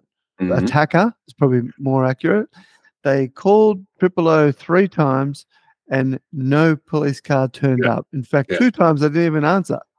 So if that's the case, then what's going on? Look, I do not doubt that at all. And I've told you, that we talked to Alice Springs police, and I'm telling you, they're short-staffed. And this is not an attack on the Alice Springs police, because we know they're short-staffed. Yeah, we know they're trying. overworked. We know they're absolutely, But you see beside what themselves. happens, and you remember, and we've talked about this, like Chalker done this, and there'd be crime, and the guys would tell us up here too, but they'd say, like, the crimes happen in Alice Springs, there'd be a spike, so he would send people down to Alice Springs. Then there'd be a spike up here, and then they would have to come up here, and he's just like moving them back and forth, and it's not tenable. Like, you cannot continue to do that. Now, here's what, and rarely do we quote the sources, but we did quote the source in the story. It's complete chaos, the source said. So short-staffed at the moment, nobody knows when more officers are coming. Overtime is huge. Jobs are getting written off or down as cops can't fully investigate as they should. It's another domestic murder waiting to happen. And then we got into wherever the hell Chalker is and who's leading the ship here. But I'm telling you, they got issues. They got issues all across the NT here with police staffing, and no wonder with the damage that Chalker caused. So how do they fix didn't that? Matt say they're 300 short as it is? That's right. Small Pitch said that territory wide. Which is huge. It's huge. It is. It used to be 120. We used to go on for about 7 years about how it was 120 cops. CLP would how say equal that. 12 million? Labor, and then I just said, like, stop it. Like, that was just a number that was made up, and now Small Page has made up 300. So now we're going to be always trying to fill 300 more roles. I don't know. Like, it's like, look, the budget's coming up, and we're going to see more stupidity on that, where they're going to say, "Oh, here's a record policeman. We're fighting crime here. We're throwing more money at it." That's not what's going to solve this. That isn't what's going to solve any of these issues. We need to be smart. We need to have a plan. We need to, have an idea of where we want to govern and what we want to change and what policies need to be fixed and what departments need to be working harder. It's not just throwing money at it. We're going to see that next week. It's just stupidity. Yep. Well, speaking of spending money, needlessly or otherwise. Next story says that the Minister for having a bit of fun, Miss Nicole Madison, is presently on an uncosted trade trip to Japan and North Korea. I think they did specify South Korea. I wouldn't put it past her. I don't know. This is, I thought you were going to call her like former failed treasurer Nicole Madison's on an uncosted trade mission, because that's fair. Terrible treasurer. Anyway, look, so she is the minister for, as you say, good times, hospitality industry, as well as tourism and hospitality. So she knows how to have a good time when she gets overseas, and taxpayers' expense. So it was uncosted. Now, we make that distinction because upon Gunner and his government being elected in 2016, part of their whole pledge to restore integrity and transparency was saying that we was scrapping stuff. Well, they said we will cost everything. Every overseas ministerial trip, in the press release that day will have the estimated cost. Well, they got about 2 years in and scrapped that. But you misread it, Chris. You know, when you read an article and you can see, that the thanks to the fact there's no sub-editors left these days, they've left a word out. They left out the word "not." We will not cost anything. Well, and a couple of years in. Anyway, so look, Madison knows how to do this. She's put out a statement on the Sunday morning when she was on her way out, I guess, or might have been gone, that it was expected. So this statement, I like that too. It's expected the Miss Madison will meet with businesses and financiers with interest in gas, hydrogen, renewables, and critical minerals. Expected? Like, I'm expecting that you have those meetings lined up. They're already locked in. I'm not expecting that you get there and go, oh, well, they weren't available. So, party time. With a heavy focus on carbon capture, utilization, storage, decarbonization, and emerging technologies, she originally had petrochemicals in there, and that was cut out by files. You saw it. It was liquid papered out. On the screen. Yeah. Should the Minister of Good Times be doing any negotiation regarding carbon capture or what? Well, she's also industry minister. This is what they've got her in. The last stuff here that she hasn't been in. She's been through every other department. She's screwed every other department up. So here we are. Now, the companies the minister was, quote, expected to meet with include Impex, they said, Bank for International Cooperation, Energy and Minerals, National Corporation, and GE. I believe all those were in Tokyo, as well as South Korea's POSCO, Future M, and Hyundai. The NT has the resource potential to be a major player when it comes to the global supply chain of critical minerals required for new and renewable energy technologies, Manison said. Japan's already our biggest trade partner, and there is real potential to grow the opportunities in Japan even further, while Korea is a rapidly growing economy, and we want to drive more trade growth with them, making sure they understand the opportunities to invest in the NT. Now, this is... Yeah, I mean, make of that what you will anyway. But why does she need to go and visit Impex? They're already in Darwin. Yeah, well, Can't I guess you just drive out to Middle Arm and have a chat out there? Yes. Now the other part of this, now that's her industry portfolio, and now the other thing she's doing while she's over there. Oh, God. The statement said Miss Manison would also host a focused tourism event in Tokyo and brief the industry there on, quote, the range of breathtaking new experiences on offer, with a strong focus on Central Australia to be highlighted. Breathtaking experiences in Central Australia. It truly would be breathtaking. Yeah. You got a knife pulled on you. They're out for a walk in the center of town about 10 p.m. It'd be breathtaking, all right? It would take your breath away. Yeah. Oh, that's exactly what I thought. Now, wow. Yeah. Now, details of the breathtaking new experiences were not provided, but I believe you just shared one. one being robbed at knife point. Yeah, that's it. I don't know if the new logo isn't the bird anymore. It's just a knife, and it says, "We'll take your breath away, mate." Something like that. And we'll take your hire car while we're at it. Yeah, like that was not explained, and that's I think where everybody's going. Breathtaking, and why use that phrase? Breathtaking new experiences in Central Australia. Like everyone's leaving. It's a stunning comment to make, because it would be breathtaking, but not one of them would be for the right reasons. No. And can I also add that I've been saying this clearly till I go blue in the face. You don't need to get on a freaking plane to tell people about the NT and what it can deliver to potential tourists, because you have this thing called the internet and social media, which will get to the actual tourists a lot better than some chumps in a high-level government meeting in Tokyo. No, you're absolutely right. And in fact, the government pays millions of dollars to market and do that. Yeah. And Chris, I'm not going to preempt it too much, but I'm about to stump you with something shortly. We'll get to that on this exact topic. But go and get a helicopter, one that's, properly been serviced and looked after. Take it over some spectacular waterfalls around the NT and show some of the escarpments and some of the beautiful beaches and areas that most humans don't get to see, and pay for some bloody Facebook ads and run it to whatever target audience you want to run it to, and you'll achieve a darn sight more than you will by flying there personally and wasting money.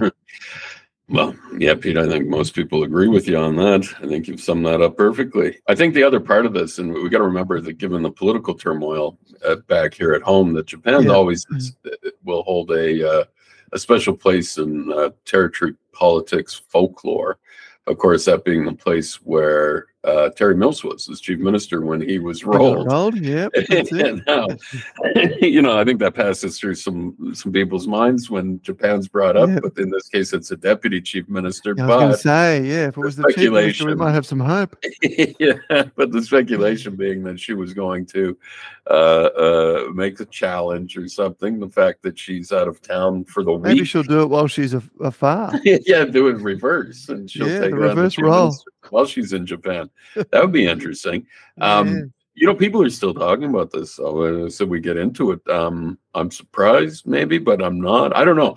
But the fact that they put her on a plane for a week, we think it's a week. Like, she didn't even say in the. Yeah. Not only didn't they provide a cost, they didn't even say how long the goddamn trip was for, which tells me that they'll probably extend it. Yeah. Because they're having such a wonderful time. We think that she'd have to be back for the budget, which is coming out on Tuesday. But yeah, a bit of a strange the timing of that trip politically here. And whether or not, I mean, I still have texts from people tonight saying, yeah, Madison is going to, make a move on files. Yeah. And I'm like, I don't know about that. But like we had talked about, the numbers have changed, and I don't think files have taken that into consideration. And we talked about that a bit last week with new people coming in, and who knows what this lame duck rogue guy from Arafura, Manuel Brown, what he's capable of. I mean, she'd really have to kick him out of caucus. How does that affect her numbers, right? There's a lot going on behind the scenes. We still got Chancey Pake running around. I mean, he's single-handedly responsible for a lot of the problems that we're seeing now as Attorney General, because he had forced her to make bad decisions, like saying it's race-based policy to have grog bans in remote communities. That's on him. That's all on him.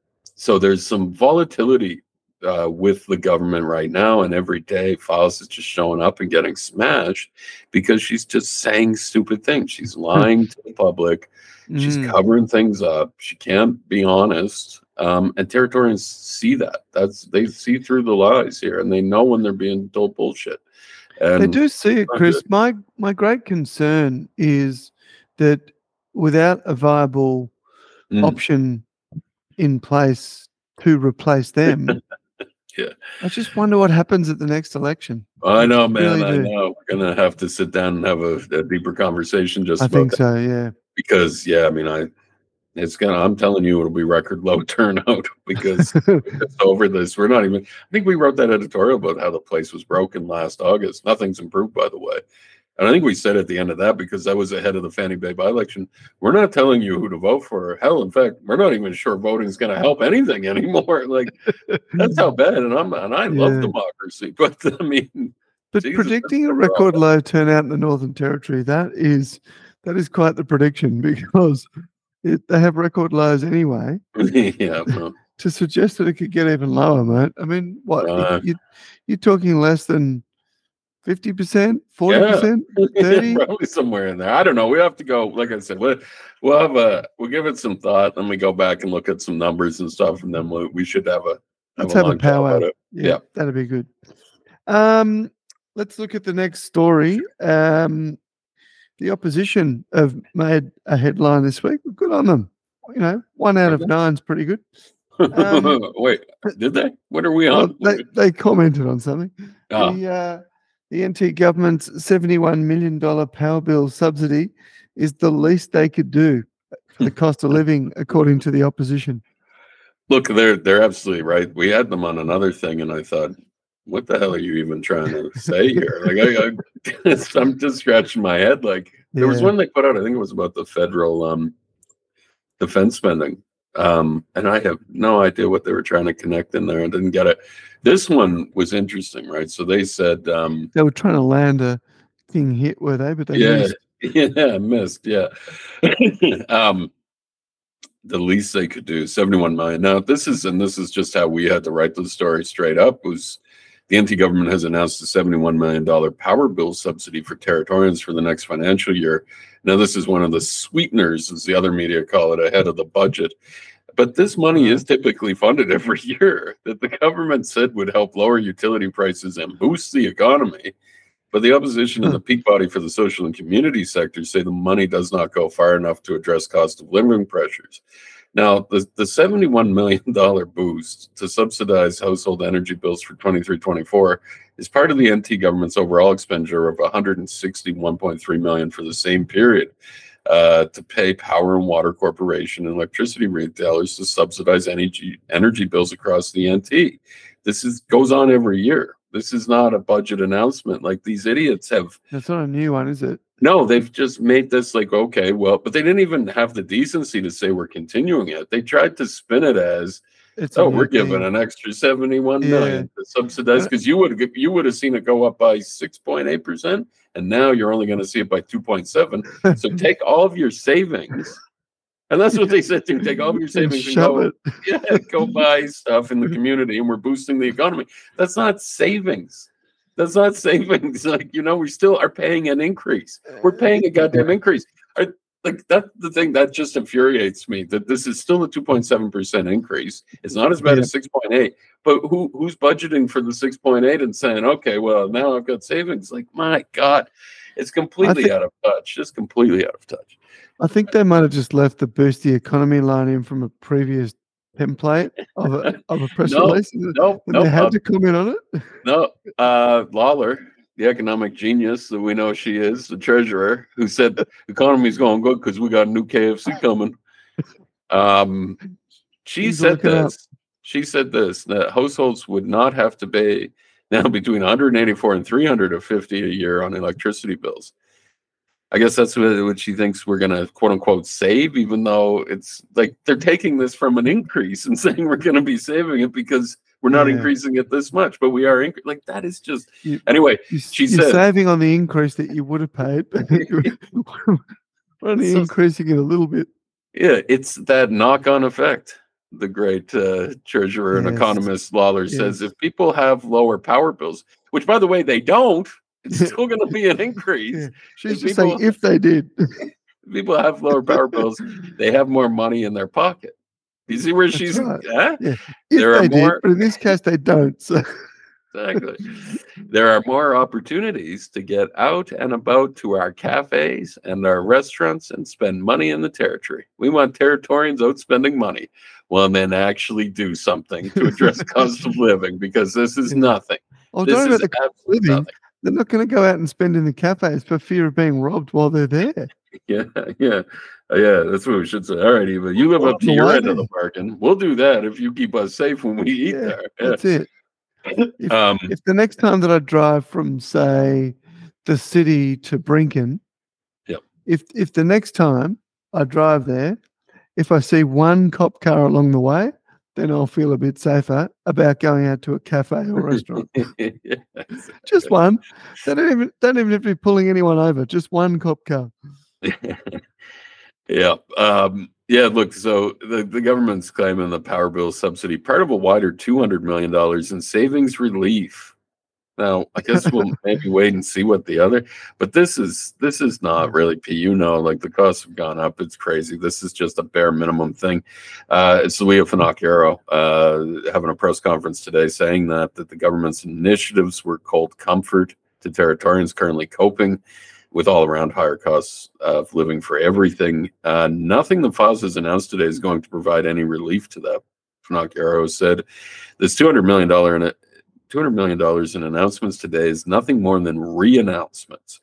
The community service obligation is something the government should be providing Territorians and not patting themselves on the back as some sort of cost of living measure. It's the least they could do. Literally. And NT Council of Social Services spokesman Jonathan Pilbrock, he also had some things to say. Now, he's getting into that this is not enough and needed more to provide relief for lower income earners in the NT. And we've talked about this before. Government's measures would do little to help those in social and remote housing who are reliant on prepaid electricity meters, he told the ABC. Those bills, in the past 2 years, there have been a 21.4% escalation in households on prepayment electricity meters that have been disconnected. Data collected by NT Cost revealed.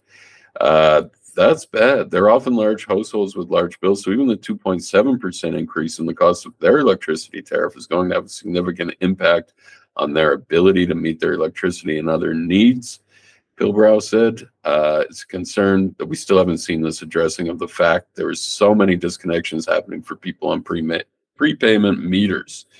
That is a serious thing in the NT, and this does not address that. And this is such stupid politics. Again, with their advisors saying, oh, let's spin this so that, we tell people we're addressing cost of living. No, you're not. You're doing bare minimum of keeping that subsidy, and we're still paying more. So how the hell does that save us money? Yeah. Yeah. Anyway. It's political spin at its best. Yep. Well, last of our stories for this episode. The feds are in the news for good reasons this time, with their pledge to spend $3.8 billion to upgrade the key military bases across the north. Yeah, look, I guess that's how you take it. Is it good news? Is it not? I mean, I think they had so Marls, including a racetrack. I saw they're paying for. Yeah, but with like a bomb shelter on top of it, and a place to hide. So Richard Marles, of course, the defense minister, was in Darwin today, and also defense industry minister Pat Conroy. So they're announcing $3.8 billion over the next 4 years. Now, this is all across Northern Australia. This isn't just the NT, $3.8 billion. So exactly how much we spent here, we're not sure. Now, the other question, the other issue that came up today that doesn't appear to be an answer for is how much of this is already committed funding? How much of this is new money? Because we know, like Robertson Barracks, for instance, that got mentioned today. Well, we already know that there's work going on there and planned. So we don't know exactly. Now, it all comes after the Defense Strategic Review, as you may or may not have seen this week, coming out and raising some serious issues here for defense in Australia. So Marles is saying, yeah, that review rightly observes our northern bases are a huge asset and critical to Australia's ability to defend. I think this is an important opportunity which will ensure the ADF has the infrastructure and capabilities it needs into the future. Yeah, so now They just don't want to say the word China, do they? Yeah, the review also found that Australia's geographic isolation was no longer a major defense advantage due to enhancements in maritime, land, air, space, and of course cyber warfare. Yeah. Probably heard about that. But remember, we were doing the story about how they can hit us now or Zoom. Yeah. From China. Kim Jong-un knows how to send one over too, doesn't he? Yeah. Now, and that's the thing, and that's where people might rightly get a little nervous. Now, ultimately, we understand how significant a national asset our North is, how significant a national asset Darwin is, Marles said. So he knows what to say. And then we all stand up. Well, he knows where we are. He knows who we are. Darwin. Wow. Yep. But now, Defense Industry Minister, Pat Conroy, he comes on and he says, we're also upgrading these territory bases. We'll include aircraft shelters to survive an attack. Additional storage for fuel and weapons, infrastructure improvement for better accessibility. Yeah, that one took me back. That one, shelters to survive an attack. You want to talk around that a bit more, mate? Not so direct. What the hell hope do the rest of us have then if they're building these special shelters to survive an attack on the base? They're going to build any preppers shelters for the rest of us? Well, that's where we're going. That would be a good business to set up here, I think, Pete. It would. Yeah. It would, think about that. I tried talking to those guys once years ago in Canada, and they're paranoid. But the guy, they're a little extreme. That's the problem. Yeah, and I talked to one of them, and he said, when this goes down, he said, you don't want to be buying alcohol. You don't stockpile alcohol because you don't want to be dealing with the drunks, he said. I said, well, I guess I get that. Now, this is in his mind in a post-apocalyptic world. You don't want to be dealing with the drunks and doing deals with them. He says, what you want, he said, what I'm stockpiling are tampons. Right. And he said, I'll be making deals with the women. Honest to God, this guy said this. He thought it through. I have no doubt. He has the whole storeroom full of tampons. Wow. Anyway, you just made me think of that by saying that. We got to start doing this stuff up here now. Anyway, look, the upgrading. He also started talking about there'll be more personnel serving in the NT in Darwin. The upgrading also saw a doubling of orders of high-mobility artillery rocket systems. There'll be refurbishment and repair work to be carried out on naval vessels as well. That would mean more high-paying jobs in Darwin, Conroy said. Now, and so that's what it is. It is what it is. We don't know how much more, how much is new, how much isn't. Maybe we'll know more on the budget. something interesting that I think Territorians are concerned about. The ministers were also asked at the end of the press conference today in Darwin about the current federal review into the leasing of Darwin's port to Lambridge Group in 2015. Yeah. Ministers both said the findings of the review would be known soon. But still, like, to me, it's still unclear if that's going to be made public. Of course, the coalition did a review, wasn't made public. I think they said the parts of this might be made public, but whether or not we get the whole picture, I don't know. Anyway, that's coming soon. Yeah. Okay. And then the opposition said they wanted to see more details, which was the best that I could get out of that rambling press release. They always want to see more details. That yeah. And calling on the government to plan better for a stronger defense industry in the NT by keeping more defense dollars here. Okay. Sure. We all want more submarines while you're at it. Yeah, get more bomb shelters while you're at it, and get more bombs and get more, that was the whole, our old private investment czar was Andy Cowan, Disney World there, was going around telling people, here's what Darwin's great. It's going to be war, and all of our everything that benefits us has to do with war. It's like, oh my God, idiot. And can you sell us some weapons? That's what he probably is. He's an arms dealer now, dealing with Nicaragua or something. Yeah, maybe. I don't know. Quite a good gig, actually, when you think about it. Would be. Yes, anyway, so that's our crazy week here, Pete. And it's about to get crazier on this episode, Chris. I'll just get you to pause there for a moment. And now, it's time for the job files, thanks to no one in particular. Now, Chris. Yeah, that's great. What would you do if you had a destroyed brand? What would you do if your brand was destroyed? Well, I don't know. I guess you keep, it depends what kind of brand you're talking about. If you're talking about like Territory Labor brand, I'd say, man, you just keep doing what you're doing. The brand's destroyed, but they don't seem to acknowledge that. Yeah. Well, it seems that we have a brand problem because this week I've delved deep into the job files, and the Department of Industry, Tourism and Trade are currently advertising for, are you sitting down, a global brand and content director. Global, though. Global brand, yep. Wow. So they're off in Japan. Maybe that's what they're looking for while they're there. Yeah. This is a senior administrative officer level 2. The remuneration package is somewhere between 165,000 and a tick under 180,000. The vacancy may be either in Darwin or in Alice Springs, subject to negotiation with the successful applicant. I'm tipping more money will be in Alice Springs. I'm tipping though the position will be in Darwin. Doesn't matter how much money. The position is every marketer's dream, as you'll lead the global brand and content services team, responsible for the global consumer brand, content development, social media program, creative asset management, and media familiarization booking function. Oh, there you go. That's what you were talking about. That's when they get the social media people, the fam trips, and free trips. That's it. Yeah. Working in one of Australia's tourism hotspots. It's a hotspot, all right. I'm about tourism. Northern Territory. Crime hotspot, yeah. This role gives all applicants the chance to live the life they dream and make their mark globally. If you're interested in this role, you can contact Tony Quamby. Yeah, Tony Quamby. Yeah, he's been around a long time. Yeah. Oh, yeah. 8999 3866 is his number, and quote vacancy number 9223 0074. Chris, I'm deeply troubled by this role. Breathtaking. Deeply troubled by a global brand and whatever else it's called. It really tells me that their eyes are off the prize.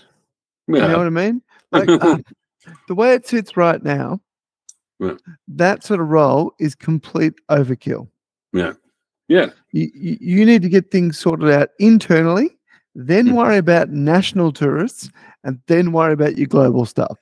Well, that's what I was thinking when you were reading that too, is how many people are actually still like in that role or doing something similar right now. I think again, we were talking about that last week, that there were 52 of this.